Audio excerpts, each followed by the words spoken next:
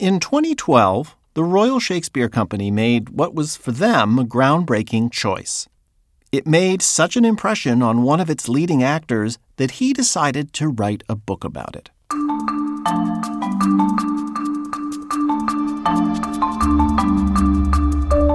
From the Folger Shakespeare Library, this is Shakespeare Unlimited. I'm Michael Whitmore, the Folger's director. The RSC's decision, 76 years after it was first done in the U.S. and 15 years after it was first done in Canada, was to stage the first ever high-profile, all-black British Shakespeare production.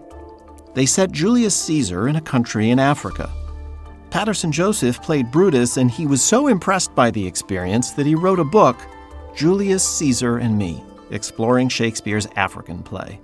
In 2018, Joseph was at the National Black Theater in Harlem performing his one-man show, Sancho, an Act of Remembrance, about the first black man in England to cast a vote. We invited him into the studio for a talk about his Julius Caesar experience, and we bring that conversation to you again now. Julius Caesar and Me takes an unflinching look at Joseph's time at the RSC, both while he was working on Caesar and in the 1990s, when this son of St. Lucian parents found himself one of only 4 black people in the building. He also talks about his early work, performing the sharp and boldly reimagined Shakespeare of the Cheek by Jowl Company, and his thoughts about race in the British theater, about the proper way to play Brutus, about received pronunciation, and much more. We call this podcast Bear It as Our Roman Actors Do. Patterson Joseph is interviewed by Barbara Bogave. Patterson, you write in your book that before you started work on this RSC production, you had some doubts of your own about whether it was appropriate to set Julius Caesar in Africa. So what were you concerned about? I think it's just one of those things that as a performer who happens to be black, sometimes you have to be a bit careful about not allowing that to be a sort of shtick, really. Like, oh, look, we're going to do a black production, so let's get some black actors in. And so I wanted to be very careful. I sort of sidled into it just to make sure that it was all above board and we were doing this for sound reasons, not just because it would be fashionable. But no, it was a well-founded reason for doing the show, so that wiped out that fear. Yeah, I imagine some of what you're talking about is maybe comes under that category of the Disney-fication of Africa, a concern about that? Yes, I don't know where he got that from, but it's a Cyril Henry who played Cassius in this production. It's one of his phrases. But I think it's a good catch-all phrase to say, look, I think the Irish have the same thing. They call it fiddly-dee Irish, that sometimes when Americans do Irish, they're all kind of leprechaun-y. And it's for Irish people, it feels really insulting. I lived in Dublin for some time. I have very many Irish friends, so they do balk at that. So I think the equivalent is, yes, the Disneyfication of Africa, sort of making Africa look exotic. Right. So you did have these leprechaunish issues going on. And you say that you went in for even before the read-through, you went in to talk to the RSC about this production, and that the director, Greg Duran, pretty much won you over. How did he do it? And what was his explanation of why Julius Caesar is Shakespeare's African play? Well, one of the things he said to me was, look, I've wanted to do this play for very many years, decades, in fact. And whenever a director starts a conversation like that, I tend to be on side already, because a burning desire to do a show is not the same as, well, it's on the schedule, we've got to do it, which obviously happens in a big institution like the Royal Shakespeare Company. Right, and this time let's do it all black. Exactly, yes. But this time I really felt very strongly that Greg's connection with the African continent was personal. His husband is Sir Anthony Sher, who's a South African-born actor. Recently on our podcast. Well, yes, one of our great, obviously, Shakespearean actors. So that he had sound reasons for doing it because he'd also spoken to the leading figures in South African theatre. John Carney, in particular, who was a stalwart actor at the Market Theatre in the time of apartheid, working with Athol Fugard and the other great playwrights at that theatre. And it was John who said, well, it's clearly Shakespeare's African play because it follows a certain pattern. Not all African countries have been through this, but more than we'd like. A great leader, a rebel, usually prosecuted by the authorities, then released, becomes the leader, everybody follows him, and there's a consolidation of power which leads to a kind of dictatorship. Men are flesh and blood and apprehensive, yet in the number I do know but one, that unassailable holds on his rank, unshaked of motion. A coup, a vacuum, civil war and chaos. And that I am he. Let me a little show it, even in this. I mean, it's in other nations too, but it's a very African pattern, so I can see why John said that. But the killer blow for me was what we call the Robben Island Shakespeare, which is the Bhagavad Gita was allowed into Robben Island, the prisoners who were there in the apartheid regime when they wanted to get rid of a lot of the ANC leaders. They didn't murder them, thankfully. They put a lot of them in prison on that island. But they were allowed some religious books, and the Bhagavad Gita came in. But inside was the complete works of Shakespeare. This was actually our very first podcast on this. On this series. What a wonderful way to start. I mean, there's some sort of such humor about that. And I love humor in darkness. They were so cheeky that they thought, listen, the authorities are so dumb, they won't even open this book. And then this was, as you know, handed around to many all of the inmates had a go at it. And everybody annotated their favorite section. And the most annotated in that prison at that time was Julius Caesar. And Greg told that story at this meeting. Yes. It's so interesting to talk about this as if it's something new, because this process of reframing Shakespeare in Africa, it's something that has happened before on the continent in the 1960s. And we've talked about it on this podcast, too, that Julius Caesar was staged all over Africa in a lot of different African languages. Yeah, there you go. That's the whole Shakespeare's African play thing mirrored there, a bit like The Crucible, Arthur Miller's The Crucible, done a lot in Central America and widely done in dictatorial situations. Exactly, subversively. Really, just the way Shakespeare, in Shakespeare's time, these plays about anarchy or revolution or ones that were critical of the monarchy were just thinly disguised by setting them in another time period or country. Yeah, I mean, we're looking at 1599, aren't we, and the succession to the throne of Elizabeth I. It's this whole idea of there's going to be a change of regime, but who is going to be in charge, and will there be a sort of coup? Well, that's true. And this place where anarchy flows in, and then the play picks up on that. That's where Julius Caesar takes the story, this emotional and psychological toll that political reality takes on conspirators, that plays out in the domestic realm. And that's essentially Brutus's story.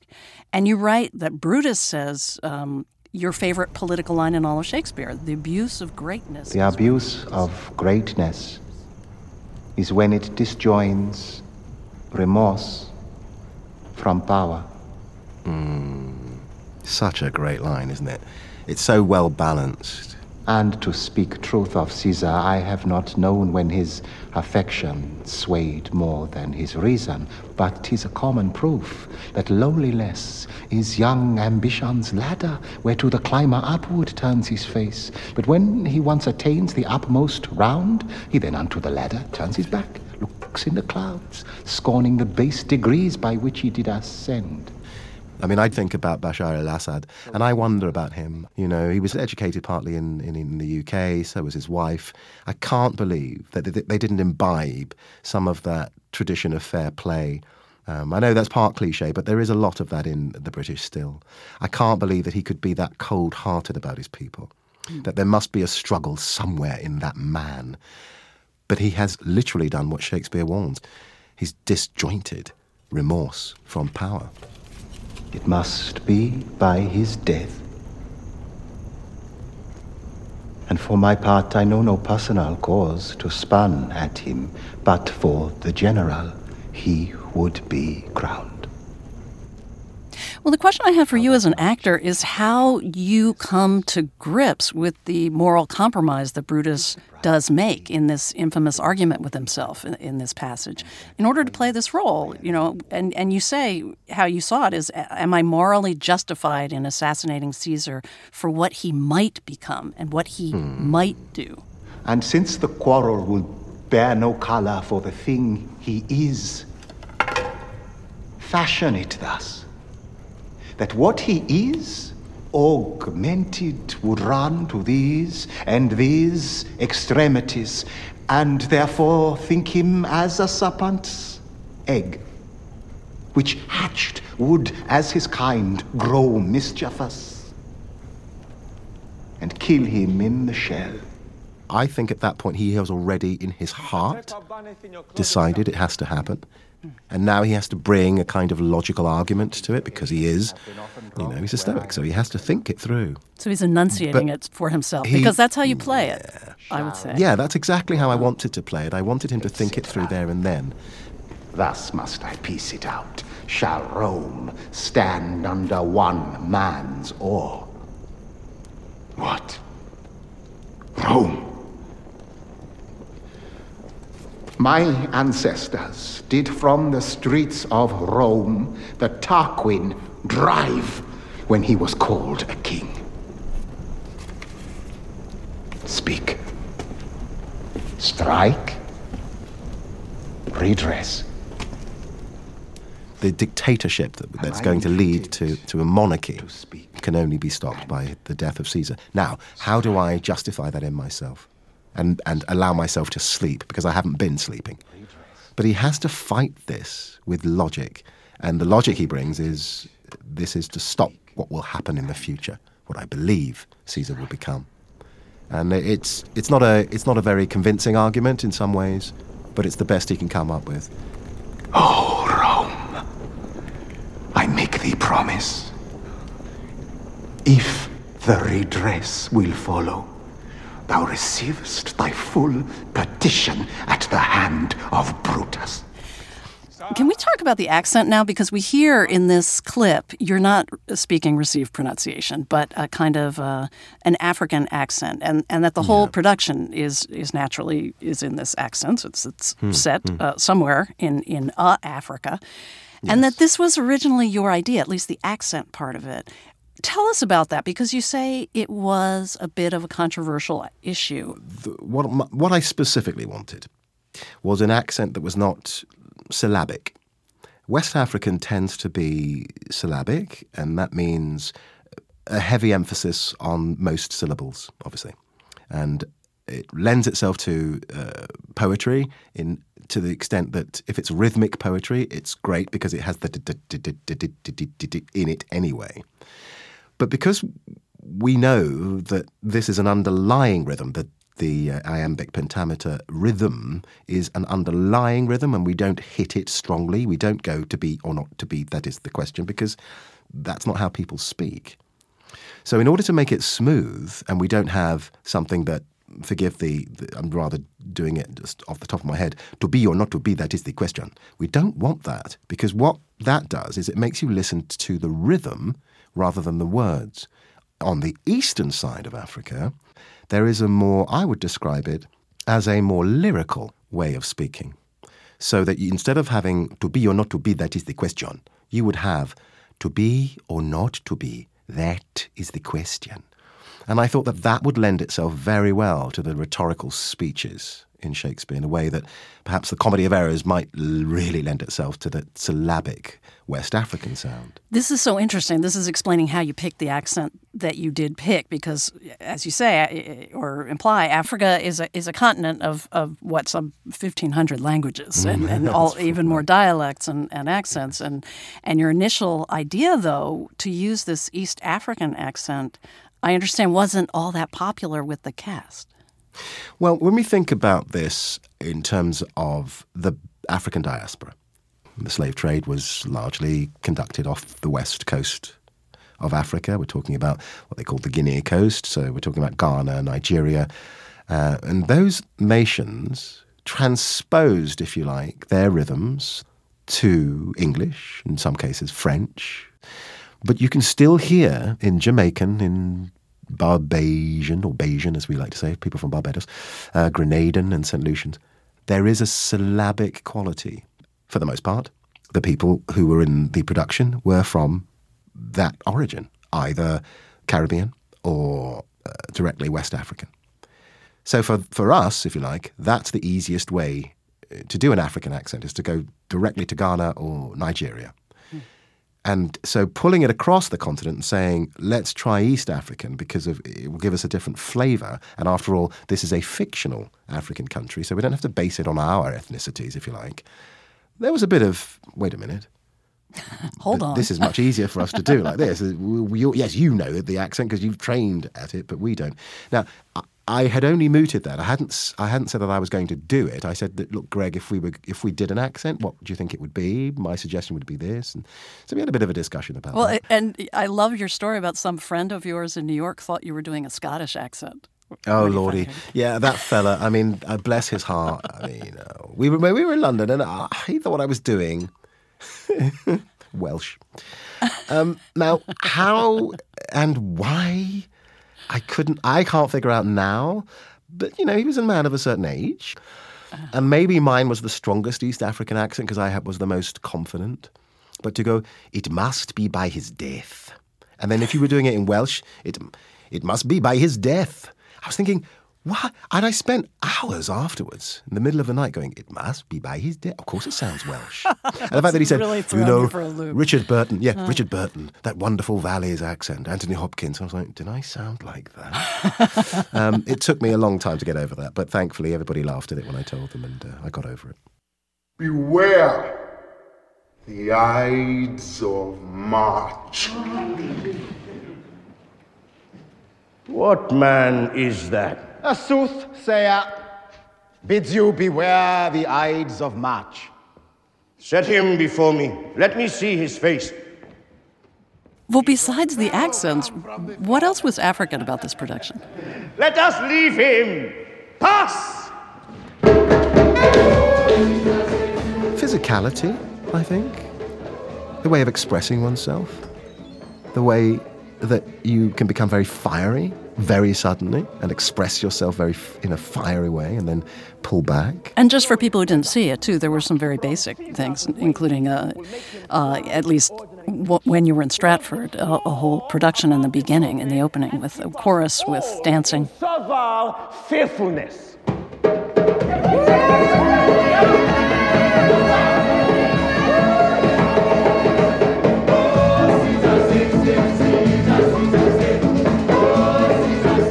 Honestly, this was the point at which I remember one of the other actors sidling up to me and saying, this could go very badly. Because what could have been awful, of course, is that you could start the production going, well, we've set this in Africa. We haven't done a very good job at setting up Africa, but here's a bit of dancing about. A kind of Lion King gloss. Oh, dear. So that would have been the Disney. Horrific. That would have been the proper Disneyfication of the whole setup. Yeah. But because we had this wonderful choreographer, Diane Mitchell, she knew how to ground us, I think, in an African physical expression. And then we had Teo Akinbode, who was wonderful with the music. And so setting up a new African nation helped us, not just ground us in the African setting, but helped us to understand the passion with which we were going to do this play, the sort of openness and physicality that we were going to do this play in, and it worked. Most noble brother, you have done me wrong. Judge me, you gods. Wrong I mine enemies? And if not so, how should I wrong a brother? Brutus, this sober form of yours hides wrongs, and when you do them... Yes, be content. Speak your grief softly. I do know you well. Julius Caesar speaks on so many levels. As you point out, it's political, but Shakespeare is brilliant at bringing the domestic to the political. And you definitely see this played out in Brutus's scenes with his wife Portia, and of course in this close relationship he has with his conspirator and friend Cassius. And you write early on that you realize that Brutus and Cassius carry the emotional through line of the play, that scene after scene you two are either conspiring or violently arguing. And one of the obvious examples of this is the tent scene after Caesar has been killed and Brutus and Cassius, they're wrangling. Before the eyes of both our armies here, which should perceive nothing but love from us, let us not wrangle. Oh, yeah, wrangling is a very polite term. Bickering is also a very polite term. I don't know, anybody who's got a sibling and you have a dispute with them, they're the people who can touch a button in you that delivers a rage that no one else can touch. And these two very smart men, they almost get to the point of going, oh, you think you're the big one. No, you think you're the big one. I'm older than you. You're older than me, but I'm stronger than you. And literally, you think these men are the highest intellect in Rome?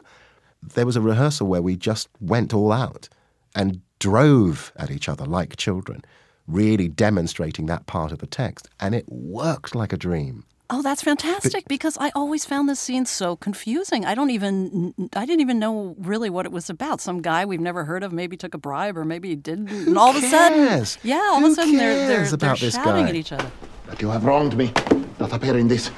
You have condemned and noted Lucius Pella for taking bribes, heir of this alliance, wherein my letters, praying on his side because I knew the man, were slighted off. You wronged yourself to write in such a case.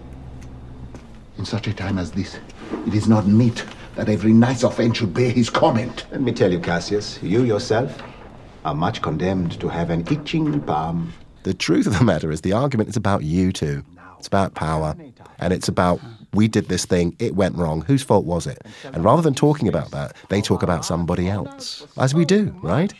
You've taken my Cheerios. How dare I told you that was my milk. You've taken my milk out of the fridge. But that's not what it's about. And that's the genius of Shakespeare's domestic scenes.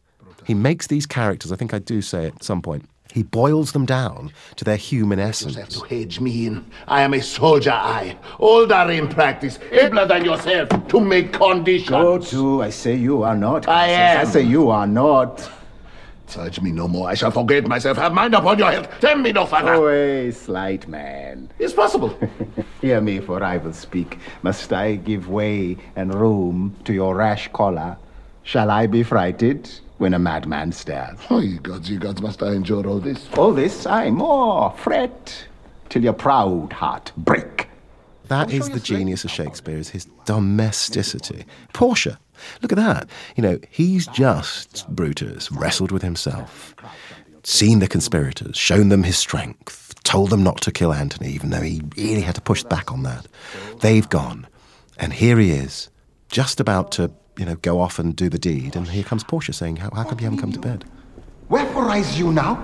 It is not for your health thus to commit your weak condition to the raw cold morning. Nor for yours neither.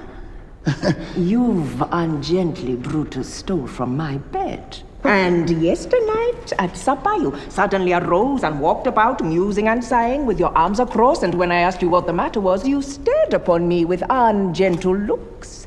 I urged you further, then you scratched your head and too impatiently stamped with your foot. Yet I insisted, yet you answered not, but with an angry wafture of your hand gave sign for me to leave you, so I did. And he says nothing. This rather verbose man says nothing to her for ages. So she has to keep, and she doesn't, Shakespearean women do not badger their men. They're very much cleverer than that. Thank you very much. Shakespeare's written characters that are intelligent, all of them. And so she touches him where it hurts, his truth, his honesty. No, my Brutus. You have some sick offense within your mind, which by the right and virtue of my place I ought to know of. And upon my knees I charm you by my once commended beauty, by all your vows of love, and that great vow which did incorporate and make us one, that you unfold to me yourself, your half. Why, you are heavy. It's a beautiful, emotional, logical argument that totally floors him. And it's so domestic and beautiful.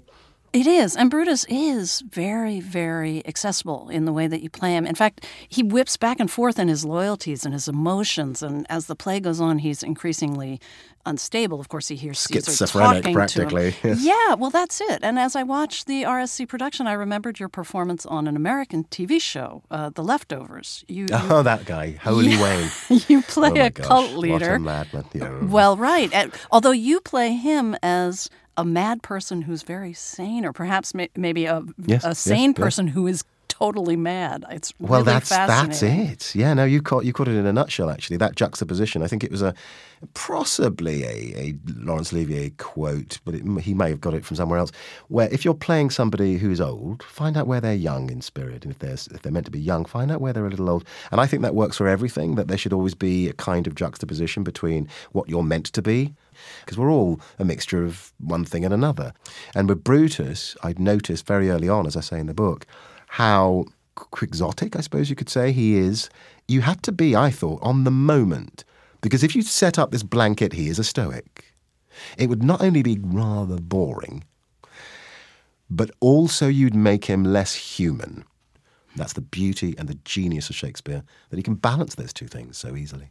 Well, we're talking about Brutus and Julius Caesar, but we should say that this wasn't your first experience at the RSC, that you first worked... It wasn't my first rodeo. No, you'd been around, and you'd first worked on a production there way back in 1990, when you said that you were the only black actor, maybe the only black employee anywhere in the RSC, and that you were painfully aware that you were a curiosity. Yeah, right. So I wasn't the only black actor, but I mean, there were four of us in a company of 85. Now what is it that people do to make one feel like a curiosity? I think just if you had four women in a production in a company of 85, you'd be a curiosity as well. And actually, people wouldn't notice you in a way that you would not be noticed if they were 20 women. And in some ways, it's a pressure on you, and it's also a pressure on the organization. Because if you've got those four actors, you've got to do something about that. You couldn't have a token. You'd have to put them in positions of prominence. Now, it's fine. You've hired four people. You've presumably gone through the whole process. They're four people who can handle what they have to handle in order to do the job well. But what if sometimes they go, well, oh gosh, we haven't got any. Let's get five in. And they're not quite up to the mark. Because this is going to happen. What happens then is people go, well, of course, yes. That's why they don't have them here, because they're not very good. And the RSC, the very first time I was there, it wasn't the institution that was doing it to me. It was the fact of me being only one of four.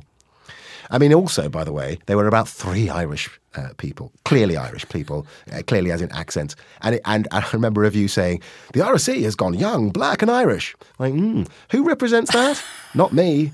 I mean, it's not me. Who are they talking about? They're not talking about that. It's like a board game or a quiz show. I know. And you know, these things still come back. Unfortunately, well, they do I'm come back every now thinking and that then. because 20 years later you're at the RSC and here you are in an all-black production and it's set in Africa. This seems a whole new world. But you say when the show went to London, the public relations staff pulled all the black actors aside and kind of said, "So, black colleagues, how do we get these black people to come to the show?" Yeah, I mean, embarrassing for them. I do. I mean, honestly, I have good some intentions, sympathy. yes. Really good intentions, because Yeah. of course they didn't want it just to be white people seeing the show. But honestly speaking, please look ahead. I think that the RSC has certainly made some inroads, and they learnt a lot from our production. But you know, it was the first. So I could see why it was a new thing for them. But we were in 2012. It was a struggle for us to not be insulted by that. But at the same time, we all thought, well, look, you've got to get bums on seats. And, you know, the black British populace, and I'll say this very freely, are not brilliant at supporting black performers in classical plays. Partly because it's not part of their culture. That's not the thing that they do. We're not great theatre goers. That's just the truth of it. And also, there seems to be, in terms of theatre in the UK, an educational level that has to be reached before you see people. I mean, I'm talking about white working class people seeing people in the theatre, because it's not part of their tradition. Why? I would say it goes back to school. The majority of grammar schools, which are schools that have the sort of pupils with the best records, and private schools where you pay, have a big arts side to them. So it becomes part of your culture as a kid. If you suddenly are asked at 25, and you've never had any dealings with theatre, you should be going to the theatre. Why? Because there are black people in it. Why should you? I don't go to rock concerts, not because I don't like rock, but because I was never introduced to it as a kid. unless it's introduced at an early stage, it's very hard to get people into the theatre. And I think that is also part of the issue too. Well, that brings up this big final question, I guess, which is what the place is for Black performers in Shakespeare today. Because we started this conversation talking about how your cast members, one of them in particular, said that they felt here, finally, we're in this all-Black cast, and I feel like an individual again. I feel individuated again. Lovely word. Yeah, that's Adjoa Andoh again. Yes, wonderful. Yeah. And it made me think, here you have performers and directors who feel that we are in a post-race place in theater and film, but some feel just the opposite. I mean, for instance, Greg Duran at the RSC had a Black Cordelia. You know, there's quite a bit of diversity casting, as you say now, at the RSC. But diversity casting is still a way to make an exception for different races. So how do you see this point in Shakespearean theater vis-a-vis race? Yeah, that's a big question. I think the ideal is that there is no difference between an actor of Indian ethnicity, African, Afro-Caribbean ethnicity, or any of the European ethnicities or Middle Eastern, etc. I think that when we get to a place where we're not seeing it, that's ideal. Why could you get away with this in theatre in a way you can't get away with it so much, or not allowed to get away with it so much on film? Because film traditionally has been a depiction of, quote-unquote, reality. In the theatre, because you've already gone in there and pretended that this stage, which is in the middle of London, is actually Africa, and these people on stage are in funny costumes and they're pretending to be dukes and duchesses, but I know that guy, he's in that soap opera that I watch. That reality is within you and is within the performers. And as long as they're convincing and are convinced, you all tend to be convinced too. And more specifically to Shakespeare, in the 1980s, playwrights like August Wilson said Black performers don't need Shakespeare. They should be doing work by Black writers. Is that time past as well, or do you still feel that there isn't quite an equal place at the table for Black artists in the Shakespeare theater world? Yeah, I just think it's what you want to do. If I want to do Shakespeare, I should be allowed to do Shakespeare, right? If I don't, if it's not my interest, then I'm allowed to ignore it. I don't know that Shakespeare should be seen as anything other than one of the playwrights, of course. For those of us who love him, he's the greatest. But not everybody loves him, and that's okay. It doesn't make them Philistines or stupid. It just means that he hasn't hit them. The bug hasn't been sort of delivered to them, if you like, the Shakespeare virus. But those of us who caught him early, or caught him at a time when they were forming their own opinions about what the world was, we'll always feel an ownership of Shakespeare, no matter who tells us we're allowed to or not. It's nothing to do with an outside authority telling us he's ours or not. It's to do with our own desire to connect with him and to connect with his themes, which are universal and international and should never, ever be ethnically put in a box. Well, I'm really glad you caught the bug so that I could get a chance to talk with you on this podcast. Thank you so much, Patterson. Thanks so much. Thank you. Patterson Joseph is an actor and playwright. His book about the Royal Shakespeare Company's 2012 production of Julius Caesar is called Julius Caesar and Me, Exploring Shakespeare's African Play. It was published in the U.S. by Methuen Drama, a division of Bloomsbury Books, in 2018. He was interviewed by Barbara Bogave. Our podcast, Bear It As Our Roman Actors Do, was produced under the supervision of Garland Scott and is presented with permission of R.L. Paul Productions, LLC, which created it for the Folger. It was edited by Gail Kern-Pastor and Esther Farrington. Ben Lauer is our web producer with help from Leonor Fernandez. We had technical help from Andrew Feliciano and Evan Marquardt at Voice Tracks West in Studio City, California, and Robert Auld and Deb Stathopoulos at the Radio Foundation in New York. We'd also like to thank Illuminations for allowing us to use excerpts from their DVD of the Royal Shakespeare Company's 2012 production of Julius Caesar. If you're a fan of Shakespeare Unlimited, please leave us a positive review on Apple Podcasts. Shakespeare Unlimited comes to you from the Folger Shakespeare Library. Home to the world's largest Shakespeare collection, the Folger is dedicated to advancing knowledge in the arts. You can find more about the Folger at our website, folger.edu. For the Folger Shakespeare Library, I'm Folger Director Michael Whitmore.